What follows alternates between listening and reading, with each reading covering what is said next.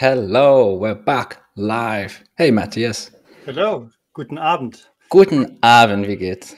I realized we both effectively swapped countries, right? That's a good point, actually, yeah. When did you move across to the UK?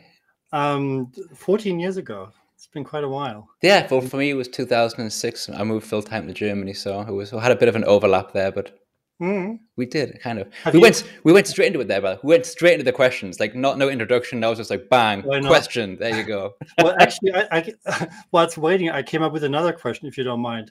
Please. I've so obviously we've just been listening to like 2.5 minutes of your intro music, and I've listened to that quite a few times before. How did you find it? Did you have it specially made, or did No, you license it somewhere? Or I pay for it. I pay right? for it. Okay. There is a website. I forget what it's called now. I'll find it somewhere in my what are they called? My collections in Right. Edge, and you had to pay a subscription fee, and that's how I get it. Very good. Yes, it's good. I like it. I just basically, when I first started doing the live streams, what I used to do is I would literally type in the person's like surname or name and see if I could get any music related to them somehow. And it just got so time consuming. Ooh, yeah. Yeah. And I was like, you know what? I just typed in. I was like, what do I want this like live stream to be? I kind of want it to be like fun, So I Mhm. just typed in the word fun, and that intro music is just called fun. I'm wondering now, what would be the right music for Tyndall, right? That's a good. Ooh. What would be a good? Well, first of all, like that's a good thing to get into. So we'll put a pin in that for just 1 minute, Right. and quickly you can introduce yourself, and then we'll come straight back to the music for Timble because I love that. All right. Do you want to give yourself a quick intro? Okay. Cool. Yeah. So Matthias Thierbach, already mentioned, from Germany originally, then ended up in the UK, based in London now. It's sort of hard describing myself in just one word or so. So I'm a software developer. I'm a BI guy. Yeah. I'm a manager. Family man, obviously. Yeah. Yeah, You're all sorts of multifaceted, things. aren't you? You got so But much stuff going on. Power BI is sort of the one thing that glues a lot of that together. Not necessarily the family bit, but all the And then we can go from that straight back to Tyndall. So, Tyndall, what is it? Right. Well, it's something very sort of technical, niche. No, it's not something the marketing department would get super excited about, but Okay. Sure it is something lots of developers get excited about, including myself, right? So it's basically one building block for a much bigger journey that the Power BI team has embarked upon to make Power BI developer friendly, right? Something people who think of themselves as developers have been missing and asking for and wanting for many years. It's not been the Power BI product team's priority for quite a while, but everything changed last year. Yeah, sure. And Tyndall plays a role in that it basically allows you to use developer tooling and rich text editors to define and review and edit your models. That's it. That's cool. And so basically, to make that possible, a new language had to be designed. Yeah. Because what we had previously was all JSON based, and frankly, JSON documents are great for machines. Computers work well with them, but they're not so great for people in terms of reading through them or even more so making edits to them. So that's why we thought, let's go all the way. Right. Nice. I mean, maybe it might be quite interesting. So the origin of that was I approached the product team saying, I've got this sabbatical come up. Can I contribute something? And then they came back to me. It didn't take very long and said, well, why don't we work on breaking out the BIM file. So BIM file, for people who don't know, is basically the legacy way of sort of putting your model definitions into a file. You would have come across BIM files if you've used SSDT or if you use Tabular Editor. So it's pretty much a gigantic JSON file that has everything in it. You know, that's not fantastic for collaborating, for tracking changes, for doing co-working, you know, multiple people on the same project at the same time. So we thought, let's do what Tabular Editor has done with the save to folder invention, if you will, which is basically taking the inherent hierarchy from the BIM file and translating it into a folder structure, right? Let's take that, but put it into a Microsoft product. Make it fully supported, right? So that was the starting point, and you know that also would have been pretty easy or relatively easy and quick to achieve, you know, with the sort of time I had available. But I love it. So that's just like, I could have done that. It's no problem. It's fine. But as we were then talking through how to execute that and how to make it happen and what decisions to make, you know, are we doing exactly what Tabular Editor did? Are we making certain changes along the way? It got pretty heated because at the end of the day, the JSON format just isn't the right format for that purpose. And so you can split it up in whichever way you want. It's never going to be the right thing. And so that's how Timdal was born. Basically achieving the same objective, but in a much better way. Yeah, that's cool. There we go. First, I mean, you can tell you've explained that many, many times. You've got that down to a very precise and very detailed level explanation, and also not too complex. So thank you very much for that. It also answers some of the questions I had in my head before when I was thinking about our live stream, such as, I wonder where an idea like that comes from. Like, you just wake up one morning and think, hang on a second, I've got an idea. But no, that's just how it happened. Someone said here, Donald said, I would like a sabbatical. And maybe the rule can be you can have one, but only if you come up with something as awesome as Timdal. Maybe that's the rule. Like, you're allowed a sabbatical as long as you have a cool project that you work on the entire time. There we go. Is that fair? Yeah. I think that's the new rule. I mean, I had to earn it by having been with my employer for 15 years. Oh, okay.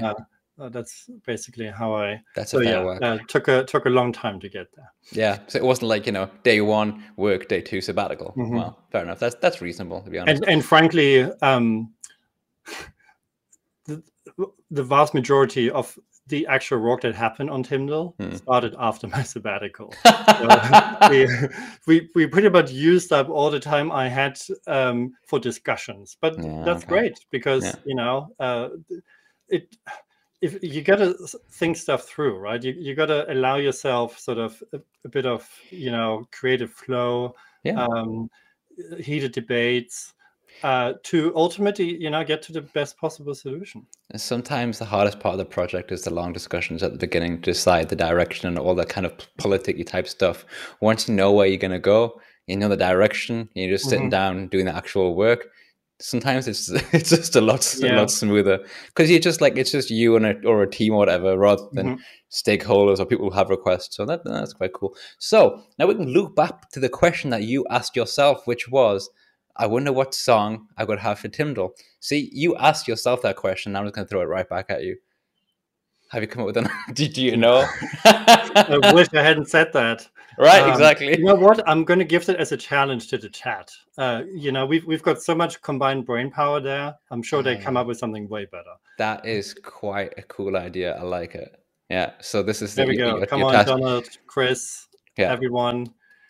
Just the next few minutes, just throw some songs at us that could be used for the theme tune to Timdal. And by the way, obviously sticking with that, are we Are we stick with that pronunciation? Tyndall, is that what we're saying? Is that the official, is the word?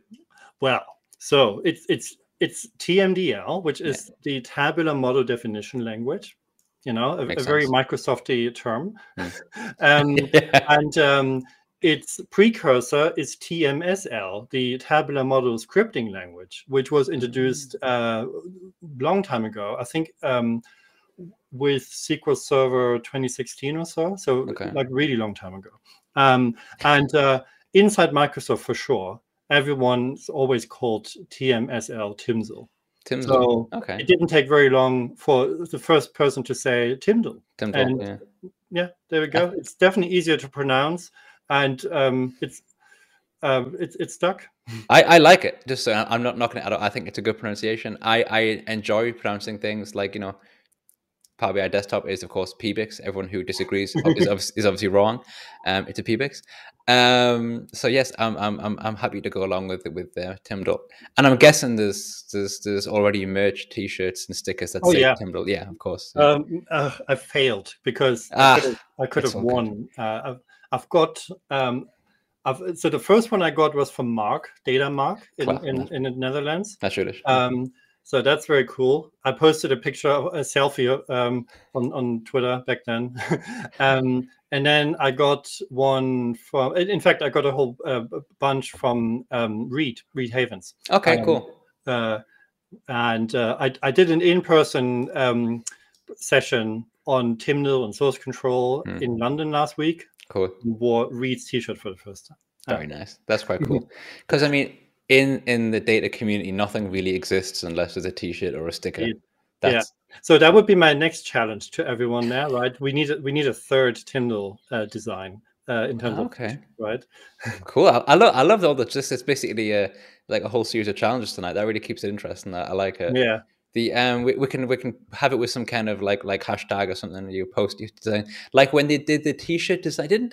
Didn't Power BI the community site have a t-shirt design competition a few months ago? Yes, I vaguely remember that. What came out of that? I can't remember. I think I don't even ever seeing a winner being announced. I could be wrong, but I guess Fabric has probably happened, right? And now everything officially is Fabric. Yeah. Which explains why everything went green, of course, by the way. Do you know the whole thing about, we've changed the color in Power BI to green because it's more like friendly for which I was like, okay, that don't think that's true because it's actually not. And then all of a sudden Fabric came along and it was all like green and stuff. And I was like, yeah, that makes more sense. That seems to be a much more accurate reason. But yes, I suppose Fabric being announced would have actually overshadowed the announcement of a t-shirt competition, to be fair. Fair enough. So good. So 1 second. Do you have any cool Power BI t-shirts? I have only one Power BI t-shirt. It was bought for me for Christmas by my wife. I have to admit, I'm not a massive fan of clothing merch. I don't mind stickers. I don't mind mugs, but clothing merch, I'm not a bit. And I don't talk about it very often because I feel like people think I'm being judgmental. I'm really not. It's more like an environmental thing for the like clothes waste and what have you. So I won't go into too much because I don't want to be this boring person who's sitting here being grumpy about it. Well, actually, there's please. Can you see? I got Microsoft build just last month, and I've been wearing it a lot since. So because it's actually good size and it's perfect for this kind of temperature right now. I love blue, so I mean, they knew. It would be like me with something like orange or yellow, I suppose, which are very accidental color choices for me. I just started using orange and yellow, but what are you going to do? Christian came up with we've had one song suggestion so far. We've had Pharrell Williams and Happy. We can live with that. If you make some happy, they can use it. There you go. There we go. Yeah, it goes. But it's a nice thing. We've got fun being my theme tune, happy being your theme tune. So at least it's like an upbeat thing we've got going on here. That's quite nice. Anyway, I have questions about the person that you were before Timdal. I'm very curious as to how you came to be where you are right now, your career path journey, if you will. That always interests me. If you want to talk about that, is that okay? Almost want to sit down for this, but I'll keep standing now. Well, yeah, good question. It's been an interesting journey, particularly since I didn't even start off in technology at all. Okay. When after high school, I went to uni to do philosophy and literature. Love it. And ultimately got a German literature degree. Cool. In America, interestingly enough. And then came back to Germany after that. And it was a bit of a tough time in terms of economy. Okay. So there was not an obvious way for me to actually make some money to sort of pay my bills and get some food from having a literature degree. So I remembered my childhood passions of sort of hacking computers and all of that. Yeah. And sort of accidentally got into doing coding. It all started with Excel macros. So okay. So I got a job in a sort of data management team. They were doing almost everything in Excel, and they relied quite a bit on having custom VBA macros to sort of reformat big tables of numbers and turn it into charts and whatnot. So I got into that and actually really developed sort of a passion for automating stuff. And then .NET was a thing. It became a thing at the time.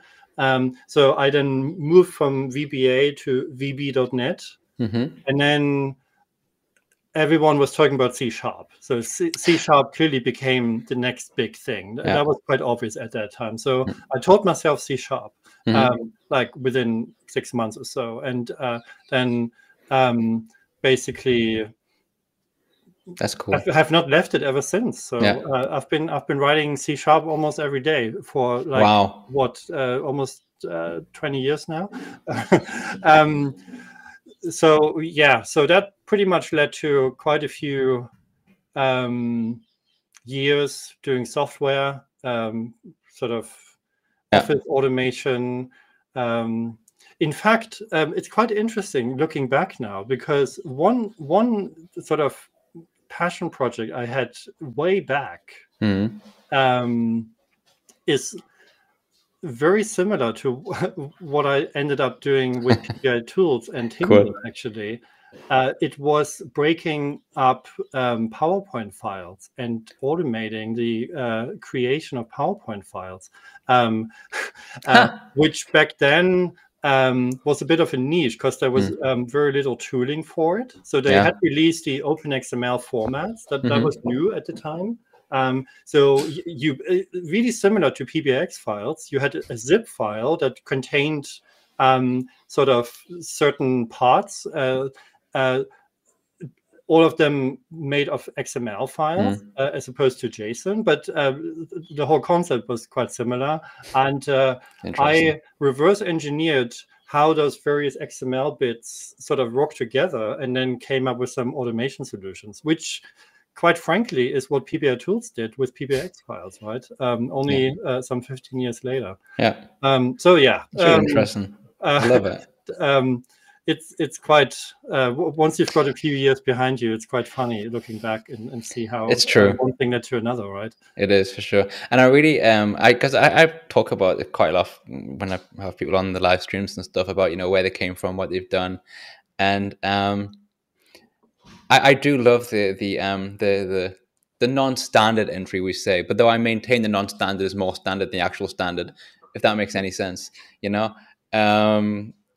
and this part in someone's life when they kind of go, you know what, I did that when I was younger. That was pretty cool. I want to kind of try and do that again, This one, I used to do stuff with computers. I want to let's just try and do that again. See if I enjoy that, This must be like, I would love to do like some kind of personality test of every single person who enjoys that process of automation or enjoys doing that, and just to see these common traits, because it's something that you see quite often. I mean, I studied history and politics, And as I originally was supposed to study English, I didn't. I changed history and politics, and then I'd also, in my teen years, really enjoyed kind of essentially destroying computers and what have you. Not with a hammer, you understand, by actually like writing bits and pieces and unintentionally destroying them more than anything. So it's just great to see like people being just generally curious to see what they can do and then coming up with all these fantastic solutions. And then obviously, I'm not saying it ends with Tyndall because this is the end for you. That would sound a bit dark to say that, but that's where you are now. You've kind of gone like full circle. So very nice, very cool. Actually, earlier I thought of a question for you, if you don't mind. You can I didn't think I would ask it, but it actually fits perfectly. So famously, you used to work for EasyJet, correct? Right? I was just wondering whether you think, or what experience from that job you think is now useful to you whilst doing BI. I think, and I'm going to give a long answer because I'm incapable of giving short answers, really. When I was doing the job, and this is not to sound disrespectful at all, it's just a job that wasn't for me. If you do that job and you like it, then for all respect. I did feel like I was, wasting my time, not learning anything. It's a very repetitive job. You do the same thing over and over again. You fly, you give food out, you do your safety demonstration over and over again. So I felt for a while, I felt like I was wasting my time. And before that, when I was working in bars, I worked in bookies when I was a student as well. So all like really customer facing jobs, like I was there in front of the customer, in front of the person who, if you think about the jobs that I was doing as well, like working in a bookies, like with taking bets and stuff, or not giving them money when they thought they'd won a bet. Very good customer skills, basically. The ability to talk to people, to listen, and to be a people person. Certainly from EasyJet, that's fully what I got out of it. Because you're just there all the time. So, and that's one of the things I enjoy most about, well, I'll say my current job, because I just changed job, but the job that I have in general, is to interact with people, and to help them when they have a problem, to kind of listen to what they need or requirements, whatever it is, and just to be. I think the role of an analyst is a really nice spot within a company, because you're not entirely business, you're not entirely data. You represent data within the business, and you represent the business within data. So you have to speak to both stakeholder, and you have to speak to whomever, depending on, of course, the structure of your company, engineers, the people who are more technical than me. And I think that's one of the things, or the thing that I took most from working with EasyJet, was just the ability to really just talk, listen, and have good customer skills, because essentially customers are, or stakeholders are customers. You're providing them a product. Data is our product, and I represent that within the company. So yeah, that's my long answer to your question. Well, I guess a customer on an EasyJet plane has a lot less potential for sort of demands, right? they do what they're told. The best passenger I ever had at EasyJet. We're flying a very short flight from Berlin to Copenhagen, and it was like 45 minutes, And this guy gets on the plane, and I asked him to see his boarding card, and he doesn't kick off, but he's like so rude. He was like, "This is ridiculous. I've already shown my boarding card here. I need to show it again. This is crazy. I'm so pissed off." And this, and he was really angry. And I explained, "Look, I'm sorry, but I need to see your boarding card. We need to ensure that you're on the right plane. Show it me. Go and sit down. We're done. It's all good." So he did. He went to sit down. And the reason, he was the customer who stood out for me. He was the nicest, because about 5 minutes into the flight, the guy just put his finger up to get my attention. I woke up, and he looked at me and said, "You know what? I'm really sorry. I'm having a really long day. I'm really tired. I'm in a bad mood. It's not your fault. You did nothing wrong. I hope everything's okay. I apologize." And I was like, wow, that happened so rarely. And it meant so much, And just the power of just being able to just kind of hold hands up and say, I was wrong. That sucked. It has such a powerful effect on people. So for those things, there were some really nice moments. Yeah, so it was quite cool. Yeah, should we quote this large question in the comments? Do you think that's okay for you? I haven't read it, so I'm scared. I've seen it. Should I be angry for misspelling my name? So Matthias -1T. Please help me. How can I explain to my colleagues in layman's terms what the value is of your proposition and take the extra step? Thank you, guys, from Holland Edward. The proposition? I have to say, I actually know Edward. We met on Power BI cruise cool. in April, going from Copenhagen to Oslo and back. Very nice. Which I really hope will be repeated next year, because it was a fantastic event. I would love to go. I just get very seasick, so it's just out for me. No, that wasn't. I don't think that would have been the problem. It was just there's a constant noise level on the boat, and obviously the lower you go, the more there is, right? Particularly during the night. Other than that, it got absolutely freezing by the time we got to Oslo. I wasn't quite prepared for that, because we had been through a pretty warm spell. So I thought, okay, well, I'm just hopping over there. It's the same weather as in London, but no, it wasn't. That was really bad. Windy, wet, grim. But there we go. Apparently, the week after, Oslo had like 25 degrees. It's pretty wild. It seems to really move back and forth. Okay, but back to the question in layman terms. Right, I would say if you do BI, you should deeply care about accuracy and reliability of what you're presenting, right? You will want to be in a position where you've got complete confidence that the numbers that are showing up on your dashboard are the right numbers, no matter what happens. And you don't want to have to sit there all the time, sort of worrying and watching everything for stuff to go wrong, right?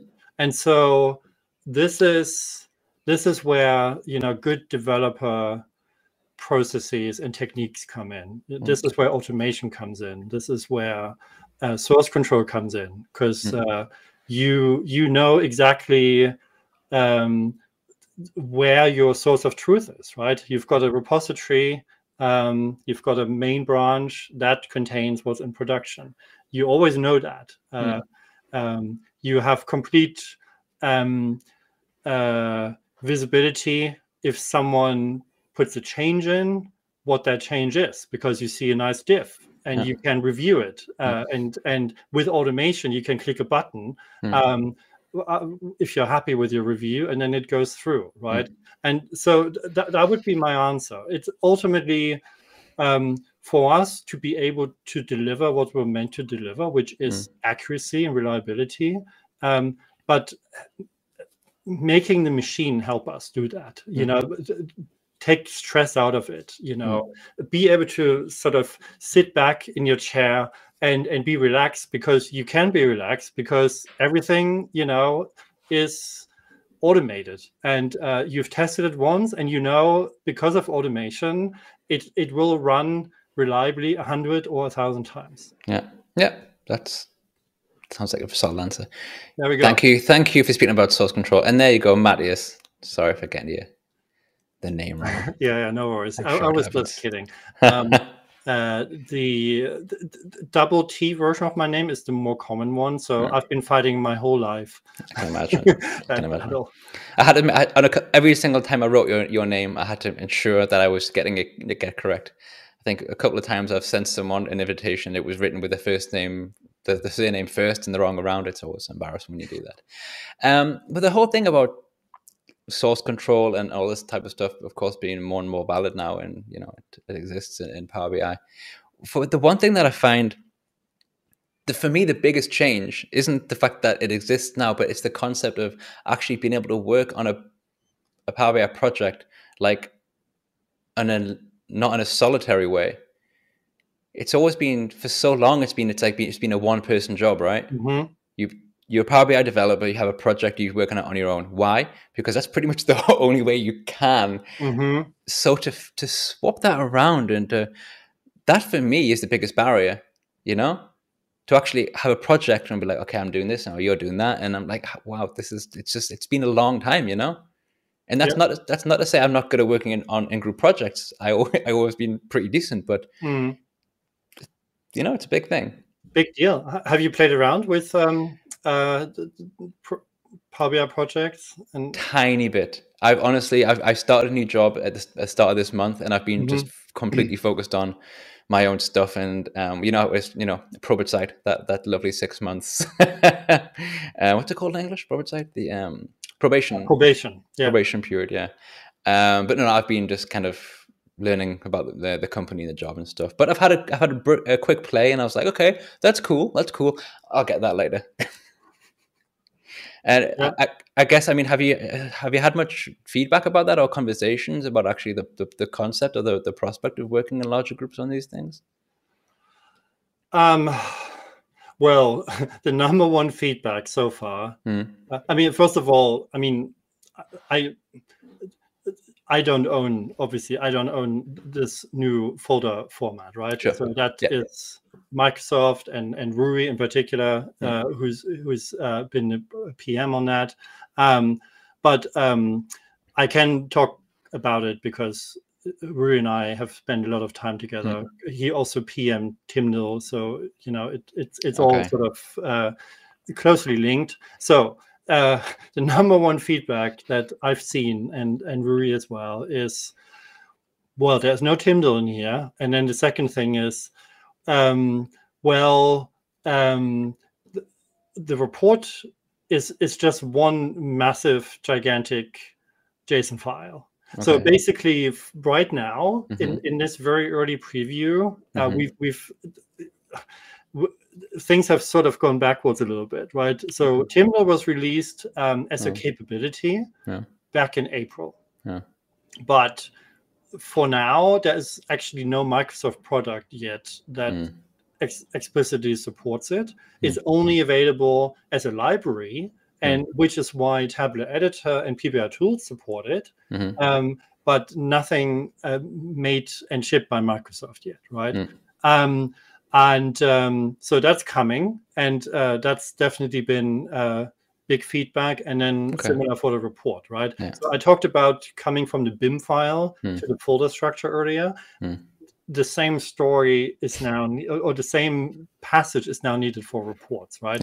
We effectively right now have the BIM equivalent of reports, only it's much worse because it's not even proper JSON. It's sort of a mix and match. That is a massive hurdle, right? Sure.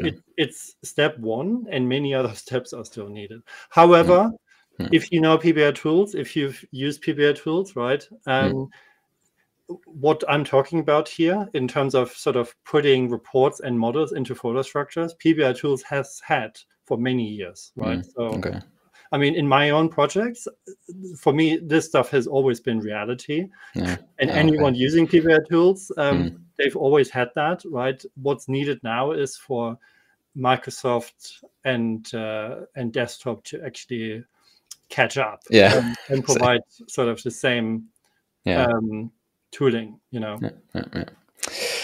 so a lot of stuff, but it's also like when stuff is getting new release as well, it's kind of like seeps out bit by bit, and people maybe expect these huge changes immediately, Sorry, when you were talking that, I did a small laugh, not at what you were saying, rather this thing from Chris Wagner.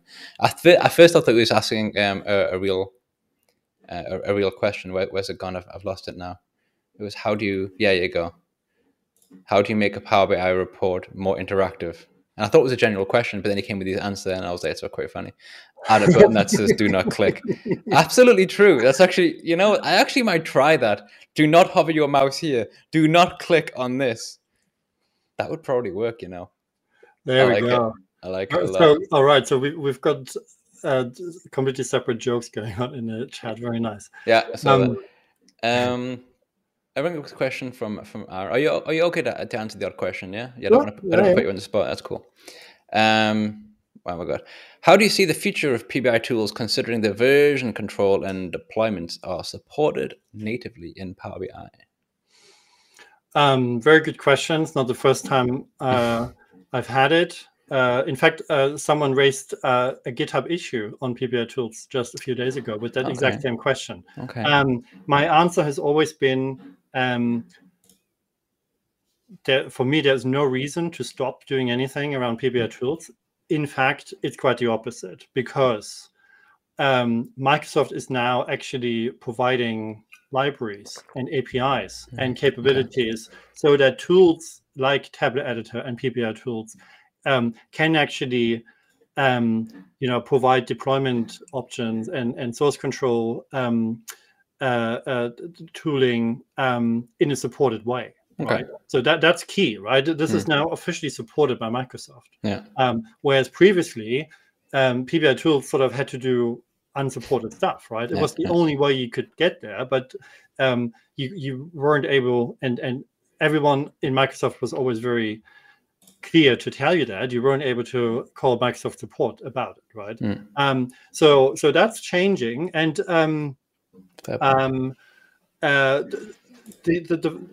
the key focus for PBI tools moving forward will be in deployment space, where I think it has a very clear place, because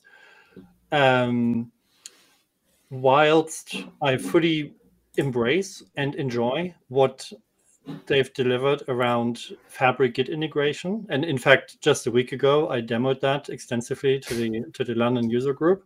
Nice. It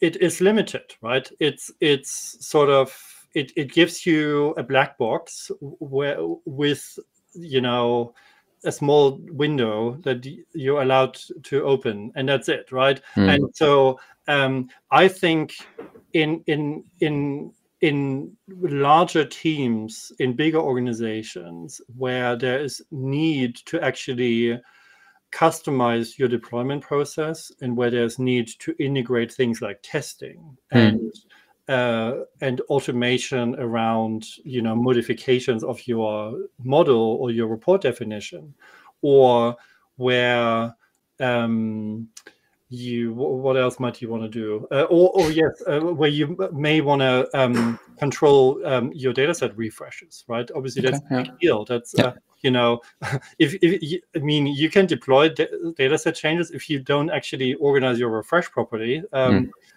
You may have a sort of an invalid model there, or people will not see your updates. So there's a lot of stuff that's actually needed if you think end to end. What's required, to have a high degree of automation, and I explained earlier why I think automation is key for your entire sort of Power BI offering, right? And frankly, that's not what we're getting from Git integration. We're only getting sort of very simple, basic, clicky, drag to drop stuff, right? But that's okay, because for many teams that will be sufficient and will be more than they've ever had. For other teams, I think, and I'm sure, there will be a need for sort of more sophisticated tooling, right? And that's actually where I see PBI tools. But again, in a fully supported way, right? A whole game changer, really. For sure. Nice. That makes sense. Obviously, the tools invented its own sort of break out the BIM format and break out the report format, right? So yes, I'm going to retire that. There's no point, now that Microsoft has got Tyndall, and now that they're going to have something similar for reports, hopefully, fingers crossed. There's no point sort of offering an alternative format to that, but we're not there yet. So for the time being, there's a really good use case for it. Cool. Very nice. I was just checking out. You mentioned GitHub a couple of times. So I was just, before we started talking, I was looking at your GitHub, and I've just recently started kind of. Yeah. Do you want to talk about your fear of Git a little bit? I don't fear. I hate it. I hate it so much. It's like someone invented a website that makes me feel stupid. I feel like some therapy is needed here. Honestly, I think you're probably right, to be honest. It's become like a thing that I just automatically react to. I get some kind of like PTSD. I'm not sure, but I think it's because the first times I went into it, I thought it'd be like, it's a place where you like store stuff, and I just feel like it's been designed as a site to be as awkward to use as possible, So is your problem with GitHub, the GitHub, product, or is your problem with Git? GitHub. GitHub, okay. GitHub. I think it has a terrible UI. Right. It's just everything that you need to do, and it just seems hidden in like three clicks away, or like, I mean, really, this sounds ridiculous. You haven't used Azure DevOps. No, I haven't. I haven't. Right. Actually, it's because a good point. If you compare and contrast those two, okay. GitHub is the easiest and smoothest and most enjoyable thing. I love that everyone has the hierarchy of what's more terrible. Yeah. Oh man, no, it's just simple fact that, I mean, I gave myself a goal the other day to start using it because of my Vega Lite templates, because I previously had them on my website, but there's a ridiculous place to store templates on my website. It makes no sense. So I started uploading stuff, and I was like, okay, I've got some green squares. That's nice. But literally all I know how to do really on GitHub is to like upload a template, and that's it. And if you look at like Taze has like a really beautiful GitHub, and are there places where you can like get like a GitHub like template to make it look a certain way, and like you have to like fork stuff, and then forking seems like a terrifying thing to have to do, by the way. It's like I clicked, the guy from Power BI Tips, those they have the Vega Lite, Mike and the three. Sorry, I always forget people's names. I went on theirs to put on a Vega Lite template, and I clicked on something and said, "Oh, you're going to fork this," and I was like, "I don't want to fork. I just want to upload a file," and so you have to fork. I was like, "What does that mean? Just use words that humans mean." And that brings me back to sometimes this industry in general. Mike Seth, right. Thank you very much, Tommy. Just the need to have words that are just jargony sometimes drives me crazy. And for me, GitHub is just like the perfect example of that. So it's partly my lack of education on the matter, and I just feel like I'm too stubborn to sit down and actually learn it properly. Sorry, that was just me going on a complete rant. And I know there are good questions in the chat, and I promise I will get to your good questions. But when I'm talking about how much I hate GitHub, nothing can stop me. So yeah. But I'm trying. I'm really putting in effort in the past few weeks, But Mathias, didn't you have like a talk about an intro to GitHub or something? Yeah, I've done it a couple of times. You've done. I haven't watched it. I'm so sorry, mate. I always mean to watch it and never get around to it. So now I've shamed myself and I've admitted on air, that I haven't watched it. So now I will. Promise, okay? I'm just wondering, shall we do a very quick live ad hoc demo of something really cool in GitHub that will maybe convince you that it's actually a cool idea? You know what? If you're up for it and you can share your screen, I'm fine with that. No, actually, I don't care. We're going to do it anyway. Let's do it, mate. I just need to find the share screen button. I promise. I did notice a couple of questions, by the way. So there was one when you're doing that. Someone asked a question, how do you feel about on-object formatting? I'm sure someone asked that question somewhere. I hate it. That's my answer to the question.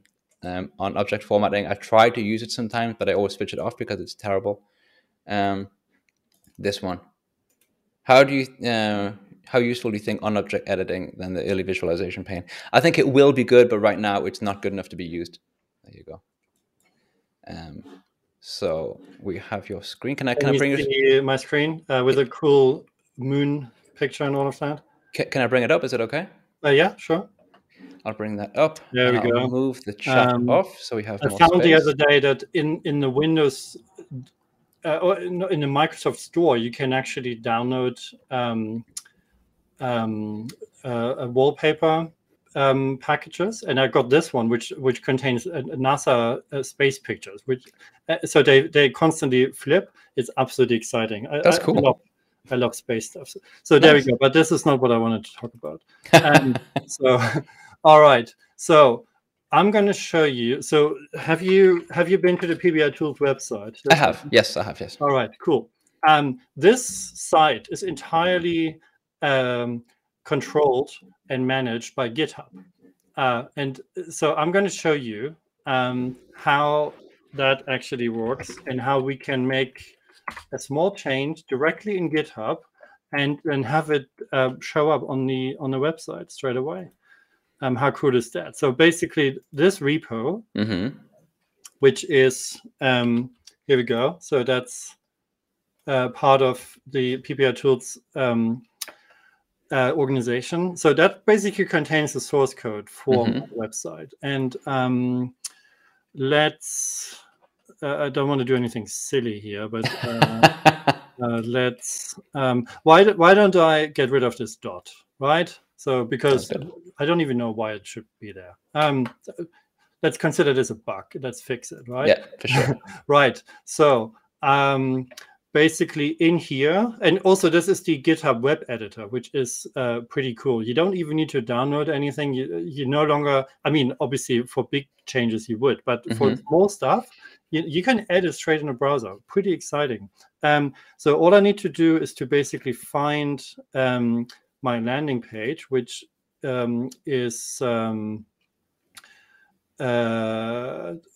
index.md, and we can also see that this actually uses an inclusion tag. So it basically has intro.html as a separate resource. But we can find that includes landing intro.html. There we go, right? And so this is HTML, right? So I've got a few divs here. I've got a H1, and basically this is the dot I want to get rid of, right? So I can just go here, go into edit mode, get rid of the dot, and that's it, right? And so now I'm gonna commit those changes, and I'm gonna give this a nice message. Gonna say removed dot from header, right? And down here I can actually create a new branch. Let's call this. I can call this whatever, right? So live demo, not with, but let's do for Ben. There we go. So I can basically put this in there, but sort of in a separate namespace where it's not quite the official production version. It's a candidate for what could become production. Okay. Right? Which is also why we're saying we're proposing those changes, right? So if I do that, I'm actually getting a pull request. And this one says, I want to, I'm proposing, to pull all the changes I made in live demo for Ben into main. Main happens to be my production branch. This is the one I just created, right? And all I need to do right now is I could put a comment here, but it's actually fine for me to just create the pull request. And now what's really cool is, if I go to this tab, look at that. I've got my div view, right? I can now see, that this is no longer here. And other than that, no other changes. Well, it looks like somehow an empty line was inserted here, but that doesn't make any difference. So, this is the sort of visibility. That's the transparency in terms of what's changed, right? And this is precisely what Timnal does, right? Only for data models. For Timnal, because all your tables and measures and columns and whatnot are going to be sort of broken out into small snippets that you can make sense of. You're going to be able to see someone proposes, to change the DAX expression for that measure, right? You're going to be able to see exactly what the change is, and then you can go in, right? You can go here if you're the powerful manager, right? And you can say merge a pull request, right? So now I'm confirming that, which means this is now going into main, right? Yeah. And now automation kicks in, right? If I go to actions, I can see in a second. There we go. Look at this. I've got an action that got kicked off automatically, right? I didn't have to do anything other than confirming my change. And this stuff basically recompiles my website and ultimately makes it available. It's probably just gonna take a few seconds here. Yeah. And we can, we've got a nice sort of diagram view as well. Yeah. And then it's done creating a static HTML website. And I'm just waiting. Cool. So right. I mean, that's not scary, is it? It's not. What should I take a screen off the thing now? Yeah. I want to show everyone. Okay. It's not scary. No, it's just I know it's the thing is it's something that I say quite often, and I know it's half me. I do maintain that it's for some parts it isn't particularly user friendly, but I think it's also it does a hell of a lot more than I ever actually use. I literally using it in a place to store templates, which is just right. Crazy and what it can actually do.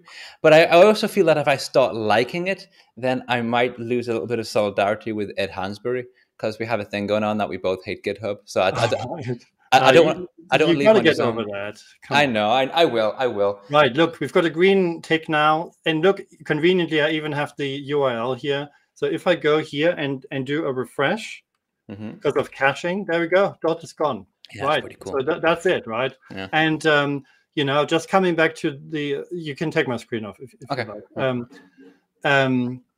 And coming back to the question earlier, ultimately you want the same degree of control for your data models and your reports, right? That's very true. That was sorry, wrong around. You're on top there. That was a very cool demo, by the way, and expertly done. That you had no preparation time that you could do that. So it shows that you're an absolute pro, by the way. You're right. It's cool what it can do. I just have to prioritize a little bit more learning it. The issue is, and maybe this is something you can relate to. I hope it is anyway. Otherwise, I'll feel even worse about myself. Do you know when you have like loads of stuff that you want to learn, but there are always these things that are like never like in the top 5 priorities? That's just the way it is for me with GitHub. Like there are things that obviously I'm kind of more drawn to the things that just generally interest me. So if I look at like challenges with Deneb, and then actually just the other day I downloaded Tableau just because I really wanted to. Didn't download. I got a test license, and just I wanted to experience building visualizations in Tableau as well. It's just always been far enough down my list of priorities that I never actually do it. Do you know what I mean? Fair enough. Yeah. What do you think about the new card visual? I love it. I think it's very cool, and I think it's a really perfect example of this project that Miguel is working on. Because it's really, really versatile, and you can quite quickly make it look good. There are 1 or 2 things missing, and that's fine because it's part of a longer project and it's still getting developed. I wish so. Just little bits like to align things properly is a little bit harder to do than it needs to be, but it's very versatile. You can build proper kind of like dashboardy style pages now. I mean, all the workarounds that people had with cards, with like to use a matrix visualization and format it this way so it looks that way, always kind of looked a little bit off. So I like it a lot. Have you played with it at all, or not personally? I'm more backend sort of. I thought so. That's right. But, I got that impression. I'm definitely impressed by all the various screenshots I've seen. So cool. if I were to design a new report, I would definitely go there. Actually, I've used it a lot in the past few days because one of the things that I've been doing in the new company that I'm working at is just kind of changing workspaces. So I'm using that time to kind of quickly just do a very, very quick makeovers to some reports. And there are a lot. And I actually didn't realize that the card visual was always the most used visual in all of Power. I never realized that, but it does make sense if you think about it. So just to bring them all into one and just to kind of make them neater it's a very satisfying thing to do. So, and once you're on probation, you got to have some quick wins, right? You gotta have some quick wins, mate. Absolutely. Yeah. Really prove my worth, prove my value. It's what it's all about in the first 6 months. But here, Christian, here we go. Question for both. How do you choose what to keep up with? Good question, mate. Do you want to start? For me, the priority is basically I choose based on what I'm currently working on. If I can actually do it on a project, then that's what it's going to be. You know, am I using it right now? Do I have a need for it? That's always going to be my first priority, because first of all, it's going to help me learn. It's going to help me actually have a reason to do so. And if it's not, it's more like a natural thing of like where my thought process takes me, you know. Like, obviously, recently I've been much more visualization focused, you know. So it wasn't an intentional decision, but it just started with Dena. But for example, I've been working, just looking at actually, this is one of the things that started with a conversation on Twitter with Chris Wagner, talking about the sizes of pages, you know. That kind of stuff, like page sizes, just diving down then. And for me, it feels like a path. I'm working on this, which brings me there, which leads me there. And I've read that. So I don't think it's an intentional decision most of the time, to be honest. I just follow my own crazy thought processes and kind of see where they lead me. Or other than that, if there's like a big thing going on, if there's like, you know, Fabric, obviously, or Tyndall, then I'll make an effort, because I don't want to, when you have these really huge updates, you don't want to know nothing. So I think that's would be my answer. Yeah. Okay. No, your turn, mate. How do you choose? Well, I mean, in our industry, obviously, the one constant thing is that everything changes all the time, right? So I guess inherently we're always afraid, I guess, that we might completely miss, you know, the next big thing, and then it'll be too late. So I guess in terms of actively choosing, it's sort of looking at what is that thing that I might otherwise regret not having looked into, you know, a few years from now, right? But in terms of, I mean, otherwise, I totally agree with what you said, right? Whatever I'm currently actively using, I'm going to pay the most attention to, right? And I'm gonna sort of spend the most time on. I sort of have two paths, right? So stuff, you know, like C# and tabular modeling, and right, which is sort of main, right? So that's, you know, definitely gotta be on top of everything. And then there are other things which I'm sort of interested in, but I'm not necessarily using them on a daily basis, but I take notice of things that come up. You know, I bookmark stuff, or just read through an article, you know, whenever there's a moment, just to sort of keep it in your head, and just to have some reference points, right?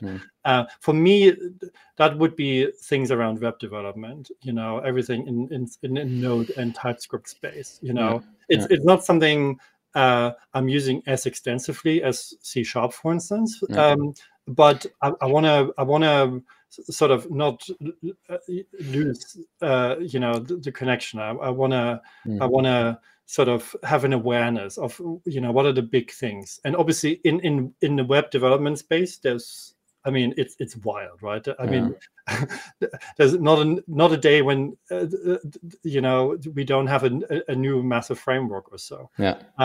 So yeah.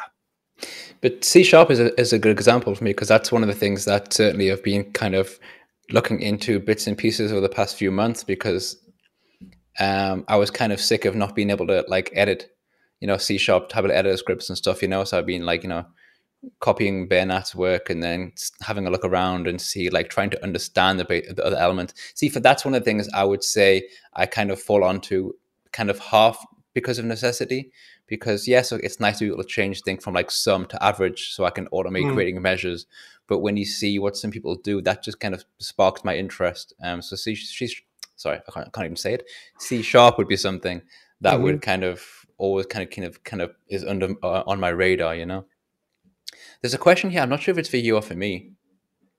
I think it says, "Hey Matt," but it seems to be more for me. Hey Matt, why can't you make a very basic video of component deneb? Oh, okay. Main parts explained in Vega or Vega Plus, so that I can become easy to come. All right. Yeah, basic I guess that's for deneb. you, right? Yeah, I think so. Actually, how do you choose between Vega and Vega Lite? I found Vega Lite easier, to be honest. It was simply the fact that I went with Vega Lite because it said Lite. I was like, okay, that's probably a good place to start because it's the Lite version. Oh, so you've never used Vega? Actually, I've used Vega a couple of times. I mean, I use it. Well, the thing is, with Vega Lite, I've never really reached a point where I couldn't achieve what I wanted to achieve with Vega Lite. I've never felt really against like limited. Never felt like limited.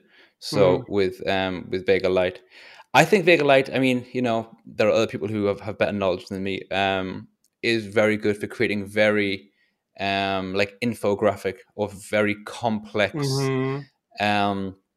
style visualizations. But for me, even if the I always get it wrong, IBCS International Business. Yeah. I think you can create those fine with Vega Lite, to be honest. Obviously, you can always do more with Vega.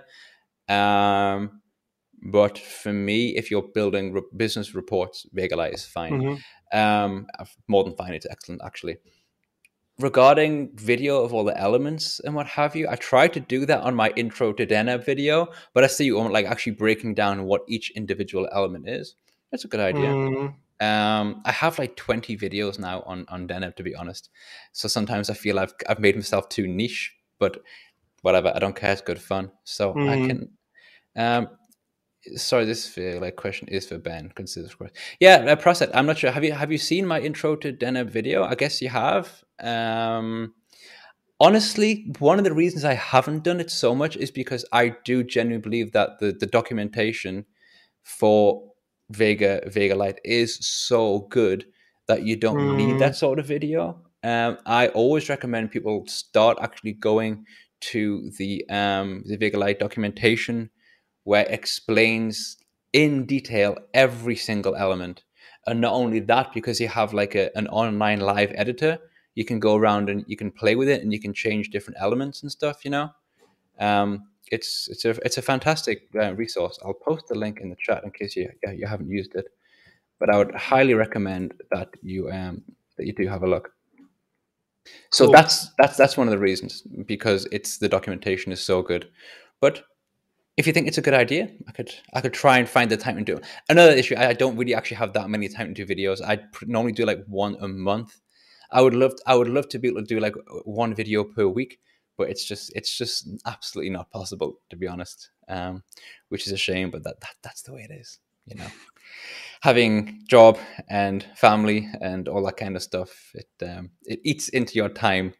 And other hobbies and whatnot. Sometimes this is the most ridiculous thing. Sometimes I'll be sitting at my desk and I want to like make a video or kind of prepare something for making a video. But then I just look on my wall, and I've got on my wall here, you can't see, I've got some like ukulele, and I like to play the ukulele. So I'll just like get the ukulele and I'll just stop playing that a little bit instead. And I'm like, okay, am I doing Power BI? Am I playing the ukulele? I kind of do both, like without my full attention. So it's just finding that sort of stuff. But okay, so you've seen it, but you want a more simplified version. But we'll see. I would highly recommend the documentation, but if you need more, there's lots of learning resources out there. Anyway, that was a... Oops. Am I gone? You're back. I just got like... you were running away there. I got like 3 pop-ups from something from about Bitdefender. Oh, I see. Okay. You're still here. Can you see me and hear me? Yes. Okay, because I see you not moving now, which is... I can hear you, but I can't see you moving. Oh, no, I'm moving. That's fine. Well, 1 second. I'll just take you back off and put you back on again. No, am I moving? Yeah. I see you frozen. Oops. Okay. That's fine. That's weird. I can see you moving on YouTube, but I can't see you moving on Restream. That's so strange. Oh, what are you going to do? Both moving. Okay. Anyway. Everyone's moving. Before my computer goes crazy. We'll maybe start. Maybe that's a good time to kind of start to wrap it up before my computer implodes for whatever reason. Thank you very much, my virus protector defender thing, for almost kicking me out of my own live stream. Mathias, thank you very much for joining. It was an absolute pleasure. Great fun. I really enjoyed it. And also that's the first time we've ever had an impromptu demo, by the way. That was very cool. All right. Well, there we go. Yeah. And who's on next? That is that's the sort of thing I should know the answer to. Because you pre-booked quite a few people in advance, right? I did. And then I started using the Doodle thing because it was difficult to book appointments and stuff. So now it's harder. So we're at the 29th, and next Thursday is it's Christian. Well, there we go. Cool. Fantastic. So there you go. Christian, impromptu demos. That's the new bar. See, you had the answer before I got there. Thank you very much for Christian for that. I'm like looking through my calendar, and he's like sitting right there. It's me. Awesome. That should be good fun. Cool. No, it's been great. Very good. Fantastic. Yeah. Are there going to be more Power BI events in Berlin? Because I always love reasons to travel. What's going on?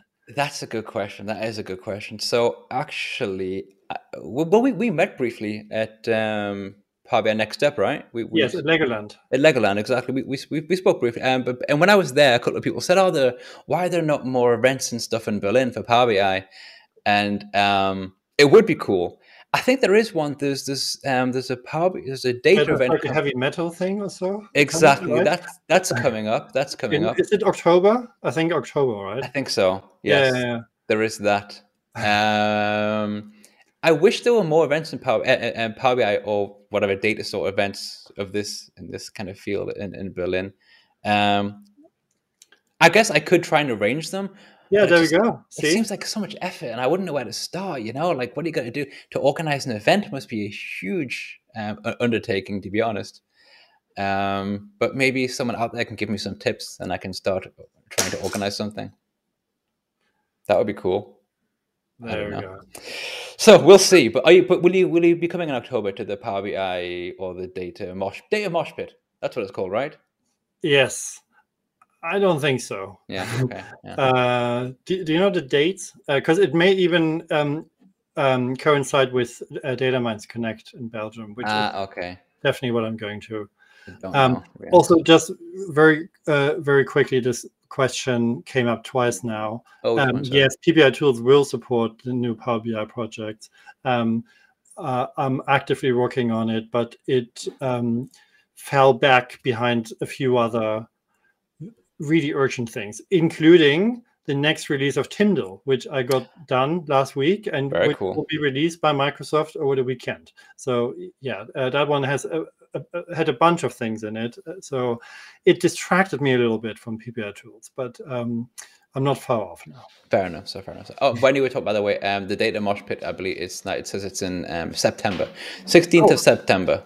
Oh, right. So that's why. Yeah, no, September, I'm already traveling to 3 or 4 different places. So okay. No way I can do another one. You're a busy person. You're always somewhere doing something, right? You're in demand. This is the problem of being so in demand, mate. Cool. Anyway, mate, it's been an absolute pleasure. Thank you so much. Likewise. And we'll speak to each other soon, I'm sure, no doubt. And everyone in the chat, as ever, thank you for the questions, and thank you for getting involved, and thank you for coming out with the song suggestion for Tyndall. Much appreciated. And I'll be back next Thursday, and I look forward to it. Thank you, and goodbye. Bye. Don't you wanna